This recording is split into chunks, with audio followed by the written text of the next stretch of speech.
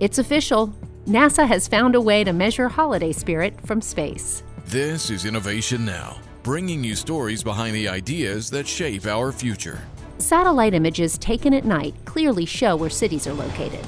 Large clumps of bright lights can be seen from space. For years, researchers have carefully studied the changes in light patterns to learn more about culture and energy usage. Historically, the 6 weeks between Thanksgiving and New Year's show areas in cities where lights are 20 to 30% brighter over the holidays when compared to the same geographic area during the rest of the year. The suburbs show an even more dramatic increase, from 30 to 50% brighter. Last year, a record 80 million Americans decorated their homes for the holidays, and this year, that number has soared to an estimated 94 million. Researchers suggest that any festive display containing at least 2,683 LED bulbs is visible from space. With the sale of string lights increasing almost 200% over last year and massive light displays reported in every state, 2021 satellite images of lights at night may just be the brightest yet.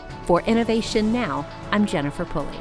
Innovation Now is produced by the National Institute of Aerospace through collaboration with NASA and is distributed by WHRV.